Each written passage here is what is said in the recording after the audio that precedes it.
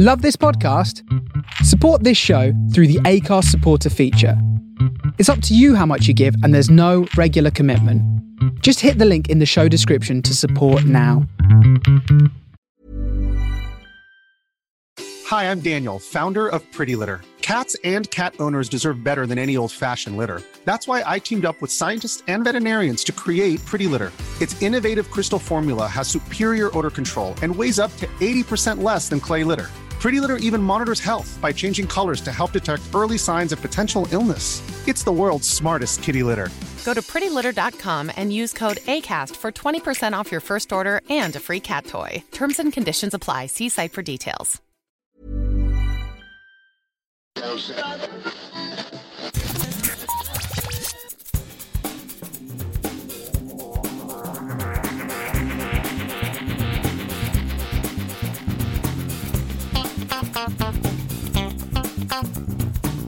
Hello and welcome to episode 359 of Geektown Radio. I am back this week with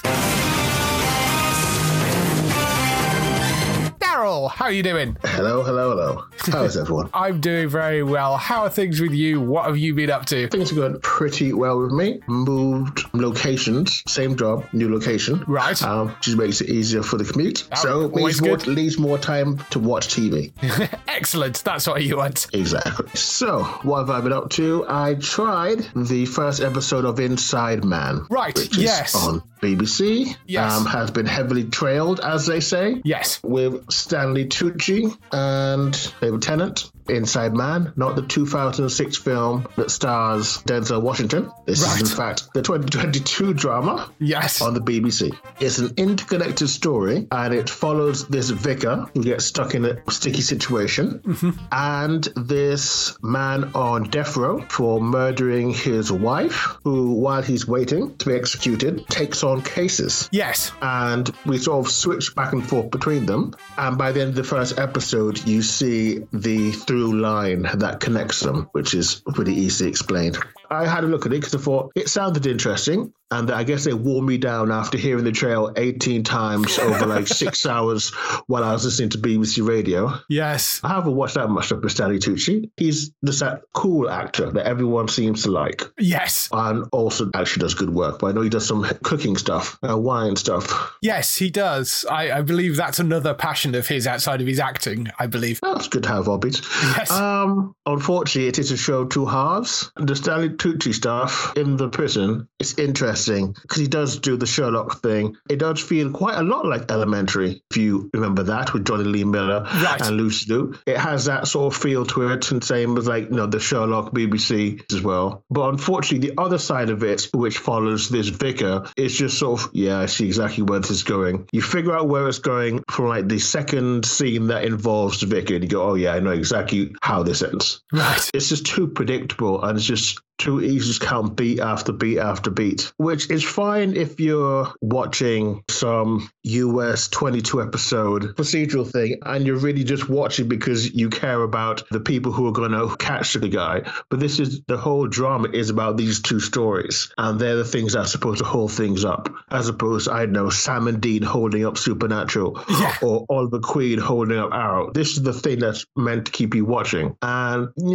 I will watch the next episode, but it is pretty much, I'm already watching for half of it. Yeah. I think they made it sound a lot more, experimental or interesting than it actually is, and it really is just like every other procedural. Yeah, that's interesting to hear that take on it. I've not watched it yet. I saw they were trailering it. Like you say, it's been everywhere, but they had some of the cast on, David Tennant and Lydia West, who is also in it. They had those on Graham Norton this week, and they were talking about it. And the Stanley Tucci stuff sounds a bit sort of slightly Hannibal Lecter-y, slightly sort of Prodigal Son was the other thing that came to mind when they were talking about the premise of it. The interesting thing is, it isn't, because he is very much, obviously, he's in the first episode, and we find out that he killed his wife quite early and all that, but he's very much, I did it, I should be punished. He pled guilty immediately. So whereas you think, like Prodigal Son, that guy gets away with it for quite some time, for years and years. Obviously, Hannibal Lecter, much the sort of same thing. He doesn't say he's repentant. He say he's ready to, face the consequences of what he's done. And you sort of see that he talks a little bit about it, but it's very much he doesn't get drawn into why. At one point, a reporter comes to write a story because obviously it's a guy on death row solving crimes. Yeah. And she asks him, why, and he doesn't answer. Yeah. So I don't think it falls into sort of the Hannibal side of it, at least on that side. Right. It might be a little cheesy, but I don't think it falls into those things because he's different enough that it makes it interesting. Unfortunately, the other side of it does not. Right, yeah. I mean, it's got a really good cast. It's got good people behind the camera. I mean, it's David Tennant, Stanley Tucci, Dolly Wells is the other person in there, Lydia West, who, of course, was from a lot of the Russell T Davies stuff. It's written by Stephen Moffat. So, I mean, there's obviously, it's that sort of Doctor Who adjacent set of people. And Paul McGuigan is the director of it, who did Sherlock and Dracula, and he's one of Moffat's kind of go-to director people. I mean, he's done Luke Cage and Big Sky and a whole bunch of other things as well, but he was one of the main Sherlock directors.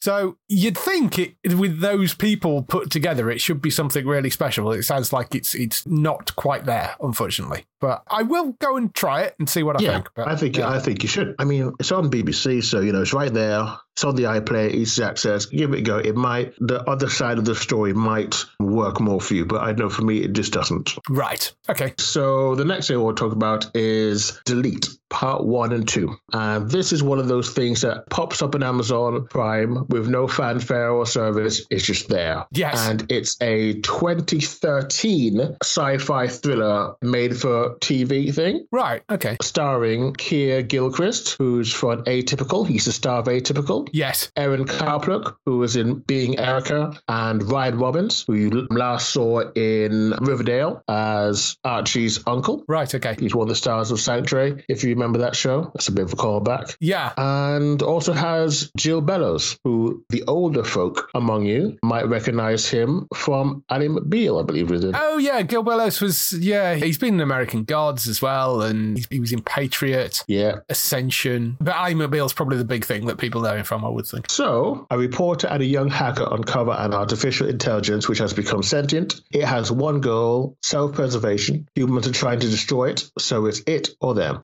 So, 2013, and it's a Canadian show, and it just feels like a TV movie, so it's 2 hours over 2 parts. It's just really good. It works really well. It's a little cheesy at times, especially with the way that they sort of show that there's a AI. It's lots of interesting sorts of weird LED images flying back and forth across the screen and lots of weird voice effects. But what it does things quite well. It really sort of speaks to the fear of how ever-present technology is and what would happen if technology worked against us. We spend a lot of time with Keir, who is a young hacker, and the reporter, played by Erin Carplock, who's sort of a jack of all trades, has all these sort of skills that make her just she is definitely the protagonist. She has every skill that you need. She's very much like one of those, like a book thriller protagonists. They always have every skill that they need, even though they're like a priest for 10 years. They can fight and they can pick locks and they're very good at reading people. Yeah. But it works pretty well. And the way that the story, and we find out about the story, it gets quite interesting because it starts with things like there's an attack at an Iran nuclear plant or a computer error, which obviously at that time you would have known for the Stux virus. It's very much of the times, but still works now. It was a lot of fun. Just watched it over a couple of days. It fills my niche of watching Canadian shows and disaster films, because obviously GPS is a thing. It does things like redirects oil tankers into oil refineries, so it destroys most of the saved up oil supply. No one can go anywhere because you can't obviously fly a plane because you've got no GPS to rely on. Right, yeah. All the banks fall over because they get all their records destroyed. Yeah, it's just crazy stuff. You just see everyone going crazy. Yeah. And obviously, as all good disaster film, it follows lots of different people, including like an NSA person who Jill Bellows plays, and a couple of the sort of military side as well. Yeah, it's fun. It's right there on Amazon Prime, and you can watch it now. Yeah. There's a couple of other names in there as well. There's Seth Green. Oh, there's loads of different names. He's in there as well. Matt Frewer is in there. Yeah, I was just about to say Matt Frewer because he pops up in everything. Yeah, I was just looking actually because Matt Frewer, I think older people will know him was Matt Max Headroom, but I mean, he's been in Fear the Walking Dead. He's been in The Order recently. He popped up in Altered Carbon. He was in Perry Mason. He popped up in The Magicians, Timeless, 12 Monkeys, The Librarians. I mean, he's been in so much stuff. It's Falling Skies he was in as well. Yeah, he's been in loads of different things. And of course, Seth Green, Buffy, and everything since then. So yes, it was a lot of fun. Yeah, that sounds good. I might go and give that a check out. It's one of those things that I know. I often look at actors' IMDb and you see something that's like 5-6 years old. You go, I could probably buy it on Amazon somewhere or find it on something. And this was one of those. And I couldn't find it for ages and ages. I looked at it and I thought it might have been a pilot, but no, it was actually just a TV movie. So yeah, so it was quite nice for it to pop up. That's very cool. I'll have to go and check that out. It's a lot of fun. Okay, right. Let's quickly talk about She-Hulk. Yes. Oh, She-Hulk. This seems to very much have divided the audience. Now, I am really enjoying She-Hulk. Yes, I understand what it is. It is a comedy. It's an out-and-out comedy. It very much is ignoring so much of the plot, superhero stuff, and it's supposed to be very, very silly. And it is. And I think if you're prepared to roll with it, it's quite a lot of fun. But yeah, it's not got the standard MCU of sort of starting off fun but building to a bigger villain. It's very episodic. Everything seems very self-contained. A lot of the episodes have been stories within themselves, but I kind of like it. I find her very watchable. Tatiana Maslany, I think, is a wonderful actress, and I find her very watchable. I think she suits that role really well.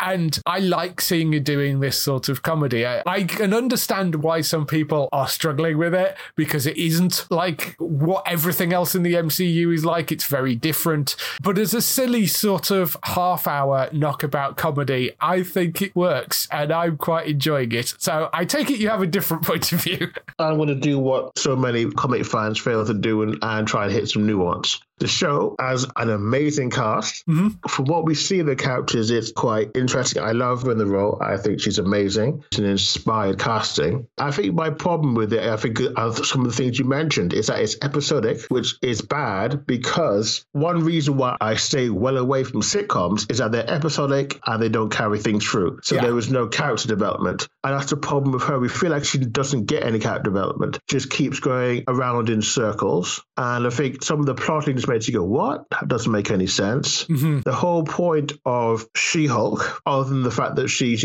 always fully in control, is that she's a lawyer. The lawyer stuff is awful. It's absolutely awful. And I mean, it's awful compared to like Ally McBeal. And if you want to have a She-Hulk attorney at law, I'm going to need you to at least try to make it look like you spent some time thinking about making some funny law stuff. We have about 30 or 40 years of, funny court-based things that you could draw on, and they decided not to. I think that's a fair comment. So we have that. We have the fact that Jennifer just sort of runs around in circles with this whole idea of, trying to figure out whether she's trying to be normal and sort of prove herself. I think that's the main problem, is that there's no flow through that you'll get in other Marvel shows. Yeah. And the thing is, I don't care that the fights are terrible, because most of them were. I care a lot more about, for instance, for goodness sake, so this is a former assistant district attorney, but she seems to have absolutely no confidence in herself or her skills as a lawyer or any idea about law. I mean, the whole thing when the name She-Hulk gets trademarked, that was awful. That hurt me. That hurt me to just watch that whole episode, because no, I'm sorry. That was someone who worked in the AD office who can't figure out the first thing to do. Like when she had, is it like her cousin explained to her trademark law at the beginning?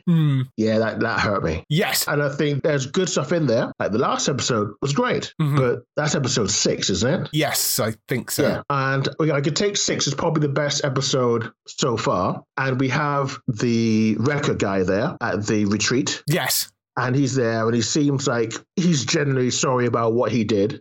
But at no time does he say, oh, we were hired to do that. Yeah. At no point does she ask, why did you do it? Those are things that bug me. It's like, I can't think that a degree in above educated person who has a cousin who's a very famous superhero and who is just gained superpowers just ask these sorts of questions. Yeah. Even if she is off a game because of a guy. Those are the things that bug me and I think bug a lot of people about it. Yeah, they are all absolutely fair criticisms of it. I mean, I am enjoying it. I take your point about the legal stuff as well, because yes, she should be much better at that given what her position is. And it's also the quality of the way it's written, which I think is just, it's like, if you haven't got money for special effects, spend money on like a lawyer to consult. Yes. And I think there is an argument, you're right there, that if you are going to call it She-Hulk Attorney at Law, there should be a bit more of attorney in there. I mean, because I think you could do a lot more with, maybe make it a 45-minute show rather than a sort of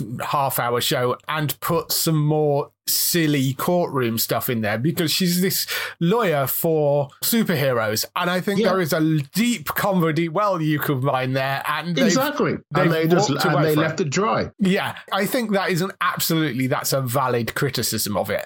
So no, it's not perfect, and I would freely agree to that. I am enjoying it. I like what I see there. I think a second season of it would be kind of interesting to see whether they do switch the tack a little bit, because like I say, if you are going to make her a lawyer and have that as a big part of the show, then make it part of the show. Don't say, oh, she's attorney at law, and then leave it with her doing lots of non-attorney stuff. I think, yes, there is something to be said for that. And the lack of character development, you are right as well. There's a lot of sort of her grappling with just her life as opposed to sort of, there's bits of her grappling with She-Hulk and her being She-Hulk as not control, as opposed to controlling the powers, it's controlling this other part of how it's perceived. And the thing is, there are plenty other examples within TV MCU of characters going through journeys. We got Bucky. We've just come out of Miss Marvel, for goodness sake. Yeah. We've got people who have had to take looks of themselves and sort of figure out where they want to go from here. I think the comedy got turned up way too much. It's almost like by becoming a comedy, like the comedy union came in and said, we're not going to have you make things make sense from episode to episode. We're going to loosen up the writing and just play it all for jokes. Yeah. Even things like breaking the fourth wall, they've just been bad. If you're going to do breaking the fourth wall, make it funny. Yeah, I don't mind the breaking the fourth wall stuff. I don't mind as it, much, but make it funny. Yes, fair point.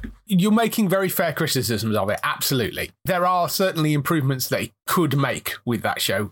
I still think it's worth watching, and I still think it's enjoyable, but it will be interesting to see where we land at the end of this series, because, as I say, with most of the Marvel shows, they're building towards something. With this, there is some sort of subplot going on, but it's very small and sort of tacked on to the end of it. It's not really, I'm still not entirely sure where it's going, by the end of it, because it is so self-contained. That's not the problem. The only reason I know anything about sort of like where we're going is because I watch like reviews from press people who know what's coming next. Right. So they add context to it. And you shouldn't have to watch a after show of something to get context onto a half-hour show. Yes. In the MCU, which has been planned out meticulously. Yeah, I think a lot of those are fair points. For me, it's still enjoyable. Yeah.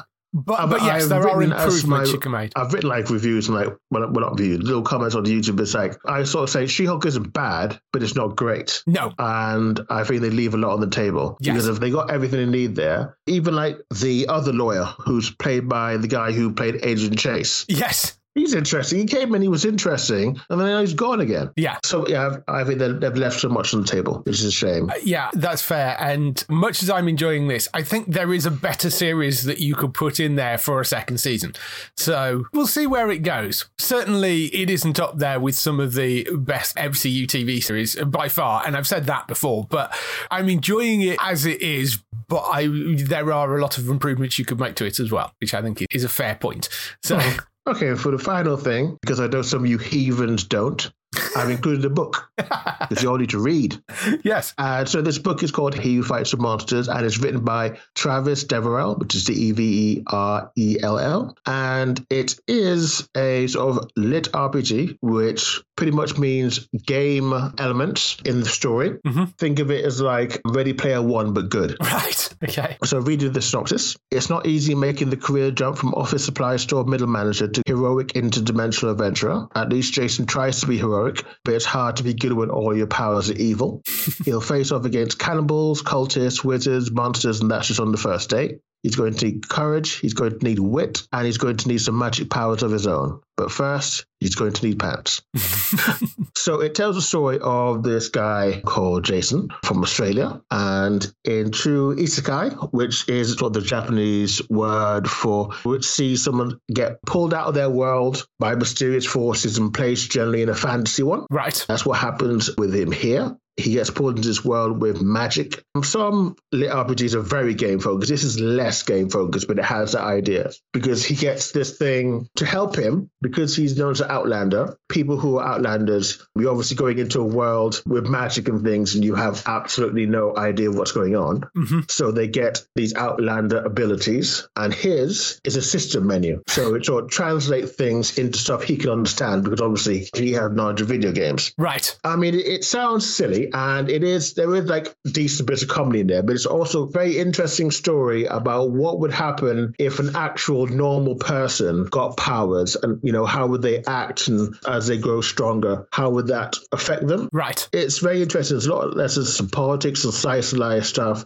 but it's also a lot about, for instance, there's a very interesting sort of conversation he has at the beginning after he gets out of the sort of initial danger and he's talking to an adventurer, which sounds exactly like it is. They have a conversation back and forth because he says, oh, I'm not going to kill anyone. And he had this conversation about, you know, whether killing people is wrong or right. And obviously the other guy would argue things like, you know, doing the right thing, especially in that sort of world, will require that. And it's just interesting to then watch his journey and see what he becomes as it goes on. Right. And I've seen that there are 7 out. I think it might be an 8-book series. Like you can never tell because Amazon just assumes something's 8 books if that's all that's been announced. But it's great. It's very well written. The lead character is very sort of sarcastic and likes to throw in lots of pop culture references, which of course in a fantasy land mean absolutely nothing to the people who's using them on.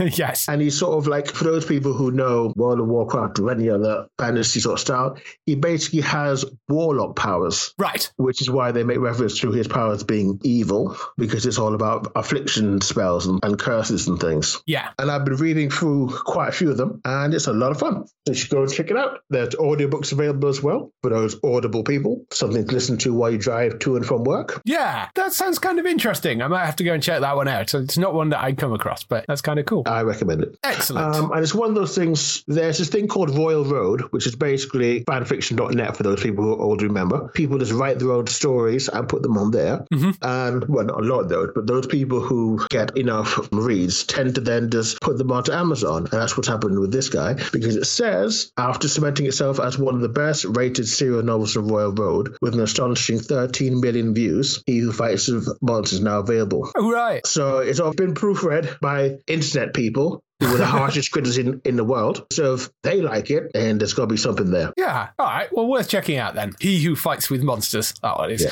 So for me, I mean, TV-wise, I haven't really looked at anything new. I did finish the entire... I haven't watched that much TV. No, well, I have been sort of watching, but it's all kind of ongoing things, you know. I mean, She-Hulk, Andor, which, you know, started a few weeks ago. I think that's been really good so far. Vampire Academy, I've been catching up with as well. Oh, you see, I'm a big fan. I've read all the books and the spin-off of that, so I'm interested to check it out. Yes. But also it's a bit weird because it's so different from the books. Right. I've not read the books, so I couldn't tell you whether it's different or not. But although it's from Julie Plec, it doesn't have an awful lot in common with her other vampire series, The Vampire Diaries. It's a very different style of book. It has far more in common with Fort Salem, I think, in the way that it's set up, in that it is a group of vampires vampires that are sort of walled off from the outside world. They are in our reality, but they're sort of, they're in their own compound. They have their own system. They have sort of a matriarch, and it is its own society, essentially. With that, and the fact that it is an academy and you've got these people in training, you've got this hierarchy system of these vampires that are sort of the royalty that are on top, and then there's sort of levels below that until you get to the people who are the protectors of the vampires that are sort of half and half. You've got this interesting sort of thing going on, and there is this connection between one of the royal vampires and one of the protectors, and it becomes a bit about that relationship and the intrigue between this sort of changing of the royal guard, essentially, because the queen is about to give up her throne and there's supposed to be a new queen coming in, but there's still sort of various people throwing their hats in the ring for who that's going to be. So it's this sort of interesting time of turmoil going on there, but it's got some really good action. It is very YA. I mean, if you like things like Fort Salem, I think this will be completely up your street. It's very much in that kind of vein. Yeah. But I've been really enjoying it. It's well written. It's decently put together. The characters are likable. They're not afraid to bump people off when they need to, and so it keeps you on your toes. But yeah, I've been really quite enjoying it. But it's up on Peacock right now with episodes. I think there's 5 episodes up, and their episodes are going out weekly. So worth going to check that out on Peacock. The other thing I got to the end of was Ghosts, because that's all up on iPlayer right now. Not really much you could say about this other than it is kind of more of the same, pretty much. I mean, Ghosts is a wonderful TV series. They've continued that on. There is quite a major event actually in, I think it's episode 5, which I don't want to go into and spoil for anybody. But they do actually make a change there, which affects everybody. So there is something in there that is sort of advancing things slightly. But overall, I mean, it is them trying to open the guest house. They've now got the gatehouse, I think, that they've got open, and they're starting to rent that out to people. So they've got that. So you're starting to bring guests in. But a lot of it is just about, the couple and the ghosts again. So it's funny. It's fun. It's a really lovely series. And I think these 6 episodes have been great. Thoroughly enjoying that. Gaming wise, I picked up Disney's Dreamlight Valley, which Matt talked about, I think it was last week, and he mentioned that it was on the Xbox Game Pass, which I have the PC Xbox Game Pass, so I went and downloaded it, and I've been rather quite enjoying that. If you've not come across this game, it is sort of a building game, mining game. It's in the vein of something like My Time at Portia or Animal Crossing, but with Disney characters. So you are dropped into this magical valley. You meet Merlin. He then explains that there's something called the forgetting that's sort of gone on, so nobody really has any memories. There are these vines that are blocking off certain areas of the valley, so you can't get to them, and your magic sort of helps remove some of the vines. So the more you do, the stronger you get. The more points you collect, the more areas you can unlock. But there is gardening, there's sort of house decorating, fishing, mining, all that sort of stuff, collecting stuff and building, crafting things. There's all that you can do in the game, and you can sort of do as much and as little as you like. I mean, some of the quests require that, you go and catch 10 particular fish, or you go and create something, or, so you're basically trying to sort of bring the characters back into the valley, and it's sort of Mickey, Goofy, Donald. It's all your standard Disney characters, plus characters from Frozen. There's people like Wall-E in there. There's Ratatouille. It's all the Pixar, Disney stuff. And you're trying to bring them all back to this valley. And you create houses for them and sort of can lay things out how you like. It's really nice. It's calm. It's relaxing. It's really fun to play. It's a little bit grindy in places, because there are you've got to get sort of a friendship level up with each of the characters to a certain point before it unlocks certain quests. You need to get X amount of these sort of points so you can unlock certain areas, and you need to have certain areas unlocked before you can advance some of the quests. So that can get a little bit grindy in places, but overall it's fun. It's free if you've got the Xbox Game Pass. It is worth picking up and checking out though. I don't know how many hours I've played on it, but been quite a few at this point, and it's been sort of the main thing I've been playing this week. Solid little game and fun to play. I mean, whether whether it would have as much appeal if it wasn't the Disney characters, because they're using sort of variations of the Disney music in the background as well. You get to talk to Wally and you get to talk to Mickey and all that sort of stuff. So certainly if you're a Disney fan, it is one that's worth picking up. But it's called Disney Dreamlight Valley. It is available on Steam to buy, but it is for free on the Xbox Game Pass on Xbox and on PC. I think it's on other platforms as well. So it's worth going to look at, though, if you fancy one of those sort of lighter games, maybe to play around with. That's mainly the stuff we've been doing this week. And let's move on to some TV and film news.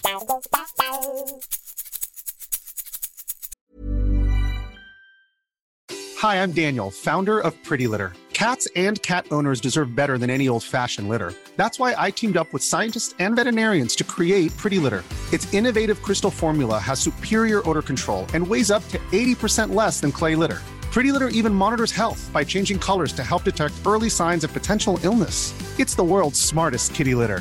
Go to prettylitter.com and use code ACAST for 20% off your first order and a free cat toy. Terms and conditions apply. See site for details. So we start off the TV and film news with the renewals, cancellations and pickups, and we have one cancellation which was cancelled before it even got on air. I mean, it's a Netflix show, and even for Netflix, this seemed a little bit harsh. It's a show called Grendel. It's based on a Dark Horse comic book about a mass vigilante called Hunter Rose, who's a gifted fencer, writer, and assassin seeking to avenge the death of a lost love. He goes to war with New York's criminal underworld, only to realise why beat them when you can join them. So that was the setup for it. It's an 8-episode series. What's the weird thing about this is, by the sounds of it, they'd shot the entire thing. Yep, it's done. It was shot and done, and then Netflix, having ordered 8 episodes of it, went, nah, we don't want it, and said to the producers, you can go and shop it elsewhere if you like, but we don't want it, which is really strange. So I don't know what went on there, but at least they've released them so they can go and sell it to somebody else. It's a really odd one, that, because it was ordered. I mean, it was ordered a couple of years ago, and they've shot it, they've filmed it, it's in the can. I don't know whether they're still doing post on it, but I mean, the photography is all done. It's very, very odd. I mean, whether they looked at it and decided it wasn't worthwhile, but I mean, this is Netflix. I mean, given some of the rubbish that Netflix have put out, I mean, it's really strange that they've turned their back on it, but it won't be going out on Netflix. They may be able to sell it to somebody else. I mean, if it is a completed thing, very possible they can just go and sell it to somebody else. But yeah, very, very odd. It's Grendel, cancelled at Netflix. I can remember Grendel. He was pretty big in the sort of late 90s, yes. Early 2000s. He was sort of massive. He's very pop culture. Yes, I remember him from that sort of time, and then he sort of disappeared a bit. Well, that was sort of like the golden age of sort of independent comic publishers, where everything was out there, like Vampirella and Lady Death and all those sorts of other ones. And then they just sort of quieted down. I guess probably with the rise of things like with probably superhero movies, with superhero movies, things that started, and also things like DC started like constantly relaunching their titles pretty much almost every year. So I feel like it sort of drowned everything else out. Yes, and there's also some of the indies got enveloped into DC and Marvel as well, particularly DC. They started bringing a lot of their indie stuff into the main DC timeline as well. So I think there's a certain amount of that. But whether or not that sees the light of day somewhere, but there is a fully made 8-episode Grendel series kicking around. We'll see if it pops up somewhere else, but Netflix won't be having it. Over on the renewal side of things, Interview with the Vampire has been renewed for a second season ahead of the premiere, although I think it has actually gone out now, but because I think it went out last night, but ahead of the premiere of the first episode, they actually announced that it was renewed for a second season, which I don't think is a huge surprise, because they spent a fortune on buying the licenses to all the Anne Rice stuff, so I don't think it's a surprise that they're going to make more of it. But the first episode seems to have gone down reasonably well from the bits and pieces that I've seen, so that's good, and it will be back for a second season. Over here, because it's AMC, we have no idea where it's landing. If you're wondering what's happening with the AMC shows, because Interview with the Vampire hasn't landed anywhere, most of the new Walking Dead stuff hasn't landed anywhere, and the old Walking Dead stuff like Fear has started to drop off Prime Video. Oh. So there is a lot of speculation. And to be fair, AMC have said this themselves, that they started to talk about launching AMC Plus, which is their streaming service in the US.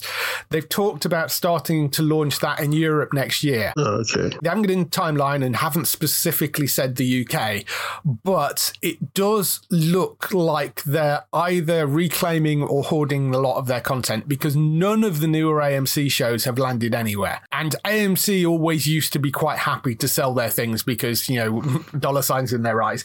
They've always been happy to sell their stuff. And it's not even coming onto AMC, the channel in the UK, because there is still the AMC channel in the UK. They're not even putting stuff on there. And things like Interview with the Vampire are huge titles. You've got things like Tales of the Walking Dead hasn't landed anywhere. As I said, Fear is running on AMC UK but has dropped off Amazon, and Walking Dead itself is coming to an end, but they have a deal with Disney for that. So I rather suspect that Disney maybe bought a 2-year deal for that, and I suspect the whole of The Walking Dead will disappear off Disney after the finale goes out, and at some point next year they will end up launching AMC Plus. That seems to be what it's pointing towards, because it's weird that none of the AMC content is going anywhere right now. If it does launch, it's probably likely to be something like an Amazon channel, one of those things which is a sort of £5 a month thing probably, rather than a all singing or dancing streaming service. It'll just be the AMC content. It won't be like pulling loads of other things.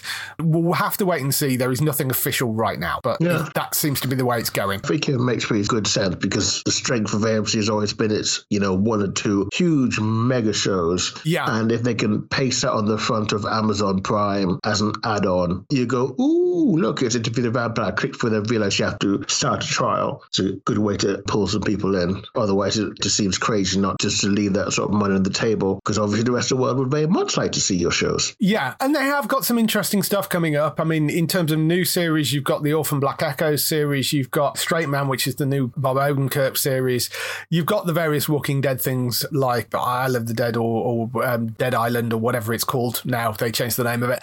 You've got Mayfair, which is coming up, which is the other Anne Rice series. You've also got Interview with the Vampire. They have got a lot of fairly big things sitting out there alongside all the Walking Dead stuff, and some very interesting shows, and none of them have been sold anywhere else. So I would not be surprised to see an AMC Plus service launched next year in the UK. It's slightly frustrating we're having to wait for these things, but it is what it is. Speaking of those sort of add-on channels, little bit of news dropped out. Stars Play, which runs in the UK, have rebranded to Lionsgate Plus. That is the weirdest rebrand since Peacock, I tell you. Yes, it is a bit... Yeah, because I know who Lionsgate are, because I'm a nerd. Most people don't.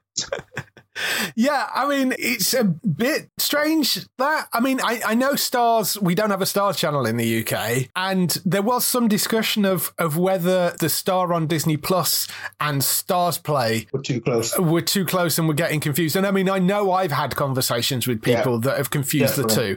Ironically, though, Disney Plus are also kind of dropping the Star brand as well. I mean, it's still there, but they don't use it. When something comes onto Disney Plus, they're saying it's coming onto Disney Plus, not coming onto Star on Disney Plus anymore. So they've kind of downplayed that brand as well. I don't quite know. I mean, it's still Stars in the US. They've not changed like the Stars channel to be the Lionsgate channel. So it's still Stars over there, but they've rebranded it to Lionsgate everywhere else pretty much, apart from a couple of territories. But well, that's probably because Star, as in the Disney spin-off, is a separate thing in other countries. Yes. It's just us that it just happens, it's just a channel on Disney Plus, but in other places it's a separate streamer. Yes. So that's probably, like a Hulu. Yeah, so that maybe... does make sense then. If they are competing across the world, Stars and Starplay do sound a little bit too close to each other. Yeah, so maybe that's the reason why, but they did release a spiel of sort of, marketing bump that went with it that was, all marketing speak, but I mean, it doesn't really clarify anything. But so if you had Stars Play, which you can get on its own, but is also an add-on channel on Prime Video, it will now be there as Lionsgate Plus instead. I mean, it's exactly the same service with exactly the same stuff on it, but it's just got a new name. Sticking with some of the industry news as well, we don't really talk about this sort of stuff as much, but Mark Pedowitz, who was the CEO of the CW, is going after 11 years. We knew the CW had been bought out. That sale has all now gone through. It's bought by a company called Netstar.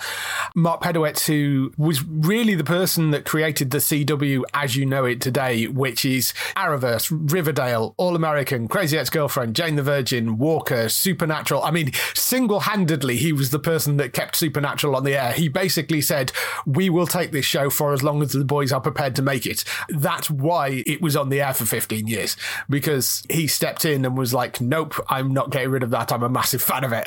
It was his relationship with Berlanti that really created the Arrowverse and him bringing all the superhero TV stuff across. So he was instrumental in an awful lot of the CW, which is there today. There are going to be a lot of changes to the CW in the US. It's not going to be churning out that sort of content anymore. Nope. Nextstar are trying to turn it into a profit-making platform, which it has never been. It's always been, as we mentioned before, they used it as it's always been loss leading. They made money on the back end by selling the shows internationally and to other people onto streaming services in the US. That's how they made money at the CW. So the channel itself has never actually made a profit. So what they're trying to do is now turn it into a profitable channel. And because of that, that unfortunately means that it's going to be a lot more reality TV, a lot more cheaper programming. So you're going to see a massive decline in quality on the CW, unfortunately. They are keeping a few things around, but not that much. We'll see where that goes. But he's now actually gone, which is a shame. It makes perfect sense. He is going back to, I think he had his own production company beforehand. He's going back to that. So we will still see more things coming from him, but independently. Yeah, I think something that I didn't realize until I was just reading that and just thinking about it is like the new CW is a sort of almost a watch case for what's going to happen when all the dust settles over Warner Brothers Discovery. Yes. Because that's exactly what they want. They want to save money and they want to be as efficient as possible with the view to sell itself on in a couple of years. Mm-hmm. Just prepare yourself for that. Yes. It's going to be an interesting ride, I think. I'm just thankful the Blue Beetle's locked in, apparently. Right. Okay. Because that looks wild. Yes. This is something, if someone sat down and said, but yeah, we're going to make a Blue Beetle movie. No, you're out of your mind. But apparently that's what we're getting. And the suit looks amazing. So yes. I've seen a few shots of the suit. It looks quite incredible. So that's going to be a really interesting one. In terms of people leaving as well, there is another high profile leaving on American TV. Yeah, that's surprising. The Daily Show is losing Trevor Noah. He came on to an episode last week and said that he was standing down. Not immediately. It's going to be a little while until they transition to whoever is going to take over. But yeah, Trevor Noah came on and said that he was leaving the Daily Show. He, of course, took over from Jon Stewart with very big shoes to fill. And I think he's done a wonderful job. I think he's really made the show his own. He's made a few tweaks and changes, and there's little differences in the format. And he's done a really wonderful job with it. And I really like Trevor Noah. And he just basically said, I want to be able to travel. I want to be able to tour. It's very difficult to do that with the schedule of the Daily Show.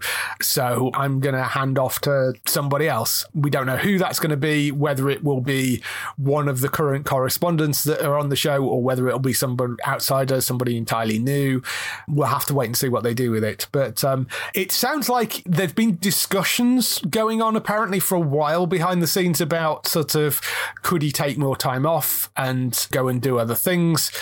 But the actual announcement sounds like it caught a few people off guard because I don't think it had been discussed much actually internally, and a few people only found out that work on the show only found out when he announced it on the show. So it sounds like it was a bit of, I mean, as he said when he made the announcement, I was at home over the weekend and I came in this morning and was like, no, I think I'm done. So yeah, that's an interesting one. I'll be sad to see him go. I do enjoy the Daily Show, and I mean, it goes out on Comedy Central at sort of some stupid o'clock in the morning over here, but you can record it. It's well worth watching if you like those sort of topical news things. Moving over on to some other older shows, Community has finally got its 6 seasons and a movie coming to Peacock. The movie is going to be landing on Peacock in the US. I don't know whether it'll get picked up in the UK on Peacock because they write things, but we'll see. But it is coming with its original cast, which is great news for fans of Community because that's what they always said they wanted. So I'm very happy that's happening. And there was a few advanced air dates from Apple TV as well. Mosquito Coast Season 2, they've announced that's landing on the 4th of November. Mythic Quest Season 3, which I'm a huge fan of, that's landing on the 11th of November. Slow Horses, second season of that is landing on the 2nd of December, and that's come around really quick because the first season only went out earlier this year, I think. And Little America Season 2, that is coming on the 9th of December. So they're all coming to Apple TV. Really great shows. Matt really liked Mosquito Coast. I haven't actually watched that yet, and I haven't watched Little America, but Mythic Quest and Slow Horses were superb. Have you caught any of the Apple TV stuff? I know whether you've got. I haven't seen any of the Apple TV stuff, unfortunately. It is well worth getting a month subscription because it's like a £5 or £6 for a month subscription. It's worth getting a month subscription, binging through all the top level shows and turning it back off again because they release things in sets and there are enough seasons up on there to make it worth your while to go and get a subscription for a month, turn it on, binge through a bunch of things and turn it off again and then come back to it. Mythic Quest is hilariously funny and well worth watching. Over on the MCU, there's been a number of interesting bits and pieces there. There was a rumour that Harrison Ford is going to be playing General Thunderbolt, taking over from the dearly departed William Hurt in the MCU Thunderbolts film. They were apparently planned to announce it at D23, but Kathleen Kennedy stepped in and said, nope, we're going to focus it on Indy because Indy 5 is the big announcement and they don't want to distract from that with announcing Harrison in something else, so we're not announcing it here. But apparently Harrison Ford will be the new Thunderbolt Ross, which is an interesting change from William Hurt, but, you know, fine, if that's where they're going to go with it. Harrison Ford in the MCU, that what you like to see? It's an interesting choice. It seems like a weird choice, sort of like given his views on press junkets and marketing stuff. Yes, I would agree with that. He's not sort of well known for being somebody who likes to be involved in these sort of big franchise things. I mean, yes, he's the Star Wars and yes, he's indie and he has been involved in that. But I'm surprised that if this rumor is true, and bearing in mind it is a rumor, I would be surprised if he had agreed to sign up to another massive franchise because the other two were sort of became big franchises. I mean, nobody knew Star Wars was going to become what it was. And indie, same sort of thing. Whereas this would be him stepping into a giant franchise. So fine, if that is the case, you know, fair enough. They need somebody for that role, but yes. The other change as well in the MCU was the Armor Wars series starring Don Cheadle has apparently been changed from a series to a feature film. I don't know what the reason for that is, whether they just thought it would work better as a feature, but yes, that's what they're doing with it apparently. So Armor Wars will now no longer be a series, it will be a feature. Moving on to the other MCU news, which set the Twitter and social media and the internet alight this week, Hugh Jackman is returning as Wolverine in Deadpool 3. The announcement video for this was very Deadpool, very Ryan Reynolds, and was just brilliant. It was Ryan Reynolds sat on the sofa talking about his desire to make Deadpool's first official appearance in the MCU feel special. He's kind of going on about searching for inspiration. There's these sort of inspirational shots of him kind of staring out windows and that sort of thing, walking through woods and all that kind of stuff. The clip then comes back to Reynolds on the sofa and Hugh Jackman walks across in the background and he just goes, "Hey Hugh, want to play Wolverine one more time?" And he goes, "Yeah, sure, Ryan," and kind of walks up the stairs. And then there's a title card that comes up the end with "Coming Hume," then the Deadpool logo with like the Wolverine kind of claw marks over the top of it. So Hugh Jackman back as Wolverine one more time in this. No idea what the film is. They did do another video afterwards, which was the two of them talking about on the sofa, and then they kind of drowned out. They were saying, "This is what's going to happen," and then drowned it all out with music. But that's quite funny as well. So you can go and check those videos out on YouTube. Excited to see Hugh Jackman back as Wolverine one more time? I don't know, to be honest. It seems an odd choice. I thought you'd have to stop, so I'm not too sure about it myself. And I think also now that the MCU is going in a very different direction for mutants, I'm not sure about it. It feels like it's just going to be a one-off and get rid of them again, and that just seems a bit silly. Yes, it does feel like it might be that. I mean, we've started to see them introduce very tiny bits of mutants in the MCU with sort of new mutant characters. There is a suggestion that has been floating around that like there is a comic book from 2012 called Deadpool Kills the Marvel Universe. And there is a suggestion that what they could be doing is using Deadpool to kill the Fox X-Men universe, which I think could be hilariously funny. If they're using Deadpool as a sort of, he somehow is part of them killing off that whole Fox X-Men universe, and it then gets integrated into the MCU because it's all part of the sort of multiverse stuff. There is an interesting story that you can play around with there, and that would be quite a spectacular way to introduce Deadpool across, and gives Hugh Jackman one way to, just throw him in there as a sort of, presumably he's going to be bigger than just a small cameo role with what they're doing with this. You presume it's going to be kind of more of a bigger role in that. But I've loved the Deadpool movies. I think the third one as an MCU one is going to be really quite interesting. But yes, I'm sort of with you. I kind of feel they're probably going to end up having to recast them all, because much as I love Patrick Stewart as Professor X, and we have seen him as Professor X in the MCU, he's not getting any younger, you know? So you do get to a certain point where you kind of have to move on. I think the way it looks, it feels more like they just want mutants in the MCU and not X-Men. So I feel like we're just going to have, for instance, we're going to have Miss Marvel running around and a few others. And I think they're going to probably be that young. And I think they probably will eventually reveal that there are mutants all along, but I don't think they're going to go with X-Men. Because you know how Marvel had a very strange relationship with X-Men. They've tried to sort of make them less of a thing several times. It sort of never stuck. I can't see them going back to, let's have another X-Men team with a load of adults running around in the Blackbird. Not for a while, not for a long while, I suspect. I don't know. I can't see them leaving X-Men entirely on the shelf, because they are such a big brand that it would seem weird to do that. I know what you're saying. There are other X teams out there, and maybe they go in a slightly different direction. Maybe you go with a different bunch of mutants.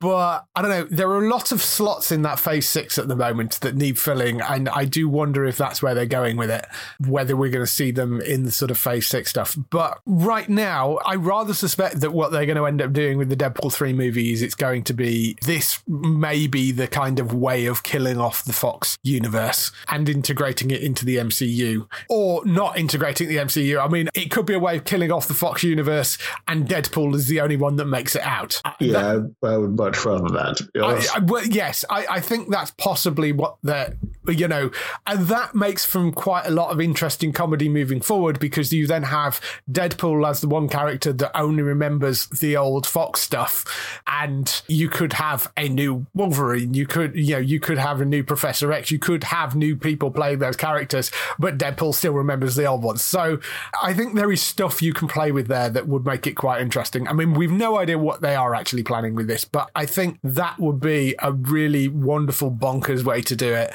So we'll see what they come up with. But yes, that's Hugh Jackman returning as Wolverine in Deadpool 3. And lastly, we have an Apple TV Plus series which has announced its cast. It's Time Bandits. It's from Taika Waititi. They've announced a whole bunch of names that are going to be in this. Lisa Kudrow is one of the lead actresses in this, of course, from Friends. She's playing a character called Penelope. Time Bandits, for those of you that aren't aware, is a movie from Terry Gilliam. It's Python adjacent. I think it's probably fair to say it wasn't a Python film, but it was a Gilliam film that had an awful lot of the Python people in it. This is going to be co-written, directed, exec produced by Taika Waititi and starring an ensemble cast. First 2 episodes are going to be directed by Taika. It's a comedic journey through time and space with a ragtag group of thieves and their newest recruit, an 11-year-old history nerd, which was basically the same premise of the film. Lisa Kudrow is in there. Kal-El Tuck is in there. I don't know any of the other names. Do you know any of the people in there? Rachel House, who was in apparently Thor Ragnarok, Heartbreak High as well. Having a look while you were thinking, no, I don't recognize these names. Any of them that I can think of. Kal-El Tuck is a really interesting name. I saw it earlier. I looked at it. Oh, wow, okay, well, yes, it's been around long enough. That's the child actor. That's the 11-year-old, or whatever age he is. But parents obviously Superman fans. But yes, Rachel House, Kira Thompson, Roger Jean. Oh my God, I'm never going to pronounce that last name. Taika Murphy, Charlene Yee are the other ones in it. Taika Murphy was in Black Sails and Brassic. Broom Tempt, who was in Captain Marvel and the Last Kingdom. Kira Thompson, who was in the Salisbury Poisonings. Lisa Kudrow is the only name that I particularly recognise. Not that that's necessarily a bad thing. I mean, they could all be great actresses. I mean, these things work entirely based on the story. It's not about the cast. But Taika, yes, I think he bundled Thor, Love and Thunder. But yes, Time Bandits very much seems like something that's up his street because it's silly, it's out there. It's very, very over the top. Jojo Rabbit was a wonderful film, which was also weird and out there. So if anybody's going to do this, and it's not going to be Terry Gilliam, Taika's a good choice, I think, to take this series. That's Time Bandits. No release date on that yet, but that is Time Bandits with it's coming. But keep an eye out for that on Apple TV+. That's all the news for this week. Let's move on to some highlights for next week on TV. So not that many highlights for next week on TV, but we have The Bear starting on Disney+. That is the one based in a kitchen in Chicago. It's a sort of high-level chef that goes back to run the family business. It's been getting fantastic reviews across the board. 5th of October on Disney+, that is landing, so go and check that out. Pretty Hard Cases Season 2, that returns to Alibi. That's on the 6th of October at 9 p.m. Canadian made. Yes, Canadian made. It's a sort of a comedy procedural, isn't it? I think that one. Comedy's procedural, that one. The Midnight Club comes to Netflix on the 7th of October. It's a new horror mystery thriller from the people behind the Haunting of Hill House and Haunting of Blythe Manor series, based on the beloved Christopher Pike book series, that one. So that's The Midnight Club, 7th of October. Yep, still going to watch it even though it's from the Haunting of people. Right. Let the Right One In. That is a series based on the various movies and the Swedish novel as well. That's coming on Paramount Plus. That is on the 8th of October. My Life is Murder returns for its 3rd season on Acorn TV. It also goes on to Alibi eventually, but it premieres first on Acorn TV. That's on the 10th of October. That is landing. So that's My Life is Murder. Monstrous, which is coming to Sky Sci-Fi on the 11th of October at 9 p.m. This is a South Korean drama. It's people in a village who are lured by a curse from a mysterious entity, subsequently getting swept up in disaster after uncovering a cursed statue.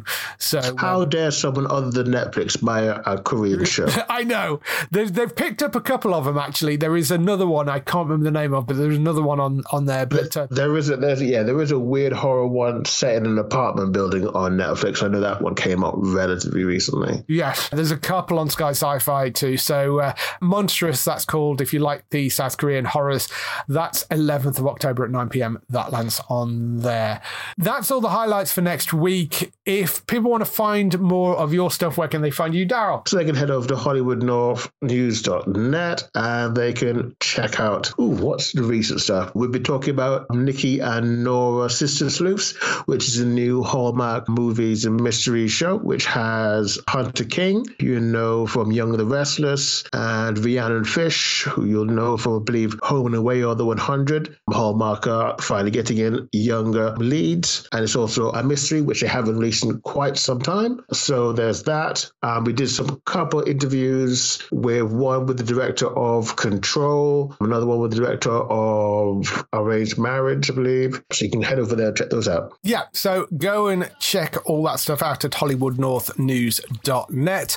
For other people involved in the show, you can find Bex on twitch.tv/Trista Bytes. That's BYTES. She's usually streaming most days and sort of various evenings. I believe she's up at Play Expo in Blackpool at the moment, so I think her schedule might be a bit off at the moment, but she will be back on streaming, so go and give her a follow over on twitch.tv/Trista Bytes.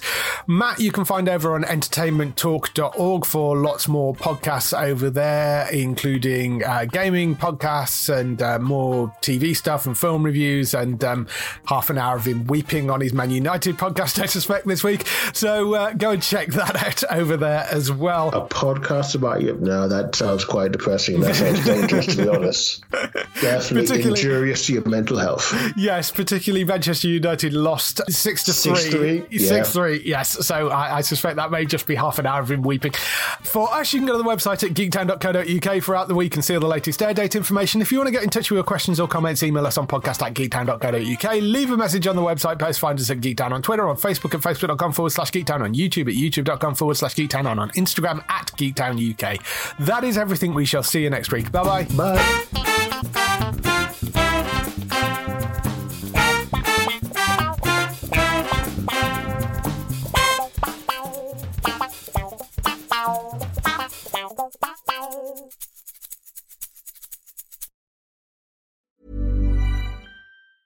Hi, I'm Daniel, founder of Pretty Litter. Did you know cats tend to hide symptoms of sickness and pain? I learned this the hard way after losing my cat, Gingy. So I created Pretty Litter, a health monitoring litter that helps detect early signs of illness by changing colors, saving you money and potentially your cat's life. Pretty Litter is veterinarian developed, and it's the easiest way to keep tabs on your fur baby's health right at home. Go to prettylitter.com and use code ACAST for 20% off your first order and a free cat toy. Terms and conditions apply. See site for details.